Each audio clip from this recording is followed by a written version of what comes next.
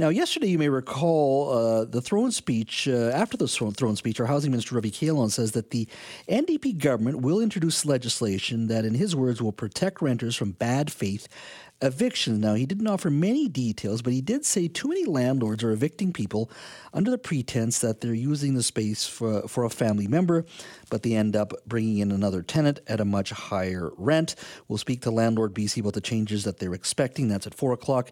Plus, the BC government also says it has now dropped proposed changes to the Land Act. Now, you remember, the province was in the midst of public consultations over changes to the Act, which would have allowed the province to create shared decision-making agreements with First Nations over land use. Now, the proposed changes have sparked significant amount of controversy in recent weeks, including allegations by some in industry and opposition parties that they would have allowed a First Nations veto on land use decisions. Now, the government denies those claims, but it has done a significant U-turn. They are dropping that proposed legislation.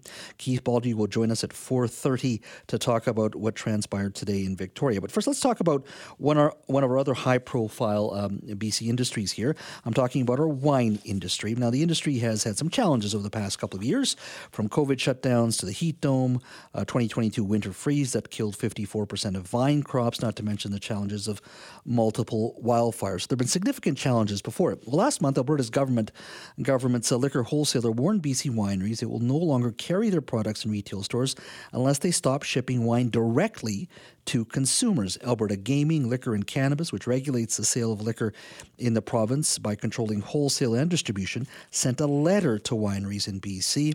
It said the agency had been investigating the practice of consumers in Alberta ordering wine directly from BC wineries instead of buying it in Alberta.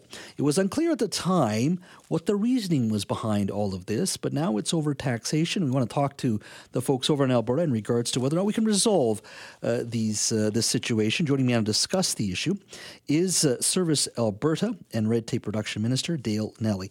Minister, thank you for joining us today.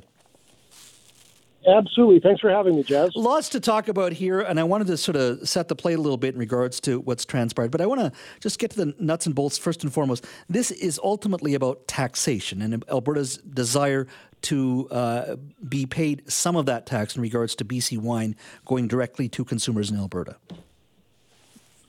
Absolutely, and thank you for clearing that up. This is not about access to our markets because we have the most open and free market for alcohol in the country. This is about wineries that want to ship into Alberta that are not paying their taxes, and that's just something that is just not tenable.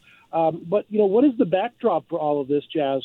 Mm-hmm. We have Alberta craft brewers and Alberta craft distillers that can't ship into BC at all, but we have BC wineries that are shipping tax-free. That's just not a scenario that we can that is tenable for Albertans. So I want to get to the craft breweries in a moment here, but I just want to clarify though. But these wineries that are selling into British Columbia directly to consumers, correct me if I'm wrong here, they're not breaking any laws because at the end of the day, you still have the power to go after specific wineries if they are breaking laws.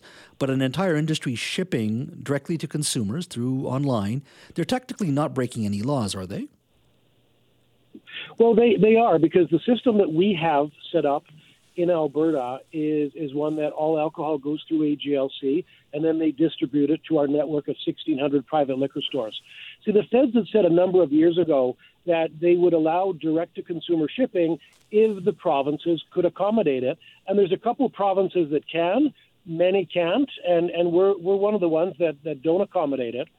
But to be clear, though, Jazz, I mean, we want to be a good neighbor and we want to be a good friend.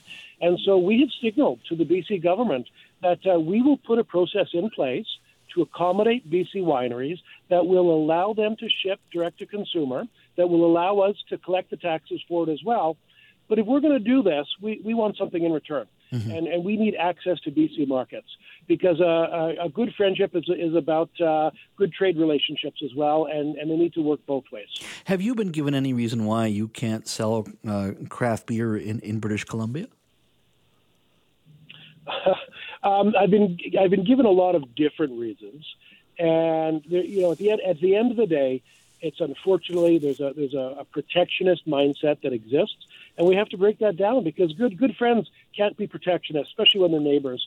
And I'm just going to give you an example, Jazz. One of my staff went to the BCLiquorStores.com website, and they identified 349 beers that were available for sale in BC. So 349 domestic beers, 203 of those were from BC, 139 were national brands available across the country, but only 7 of those 349 beers were craft beers made outside of BC, and only 1 of them was from Alberta. So clearly, there's a disconnect in our trade relationship, and we're saying, hey, let's address this. We'll address the direct-to-consumer for you, but you need to address this for us. We need our craft brewers and our craft distillers to have access to BC markets. So technically, even though there's one craft brewery, which is quite amazing, from Alberta that can sell in BC, so you can sell in BC even though it's only one craft brewery. Do you know what they're doing really well that the other craft brewers in your province aren't? I don't, because we don't define success as 1 out of 349 beers. But you know what? We'll reach out to them and find out how they got through the tasting boards for sure. So you fundamentally believe there is a solution here, because all I have to do is go to to the Okanagan in the summer and see many license plates and folks visiting our wineries, and we know you're good neighbors, but there seems to be a win-win here at the end of the day. There is a win-win, and that means there is a deal that is available to us. And we've been very clear. Allow our craft brewers, craft distillers access to both your private and your public liquor stores, and we'll set up a system, an exchange that will address direct-to-consumer shipping for BC wineries. In fact, I've even gone on to say to our local media that if BC will allow us access to their markets, I will be the first one to sign up for a wine membership from a BC winery. And what if our provincial your provincial counterparts here in BC, you've been talking to them? I know you can't always speak publicly on everything, as these are behind-the-scene discussions, but have you been given any indication by them or the industry itself? We've had them on our show in the past many a time. Have they given you any clear indication that they're willing to sit down with you and to hammer out a deal somewhere along the way? I have no doubt they are. I believe that I've spoken to the minister, and I believe that he said to us in good faith that they want to have conversations about an open and free market. Our officials have been talking for about 2 weeks on this issue, and so we're just waiting to hear back now from the BC government, and we're cautiously optimistic that they're going to support a free and open market, and we can resolve this for everybody. And have they given you any indication in regards to how long that would take? Is this something that can be wrapped up in a couple of weeks, or is this going to take regulatory changes and many months here before we get to that point where we can actually see wine going to Alberta and craft beer coming to BC? Yeah, I don't have a time frame, but let me just say that I am certainly motivated to address this for both the craft breweries and distilleries in Alberta, as well as the wine manufacturers, the wine producers in BC. I'm prepared to move quickly on this. We're not going to be passing new legislation and writing regulations to accommodate this. We're going to do it quickly.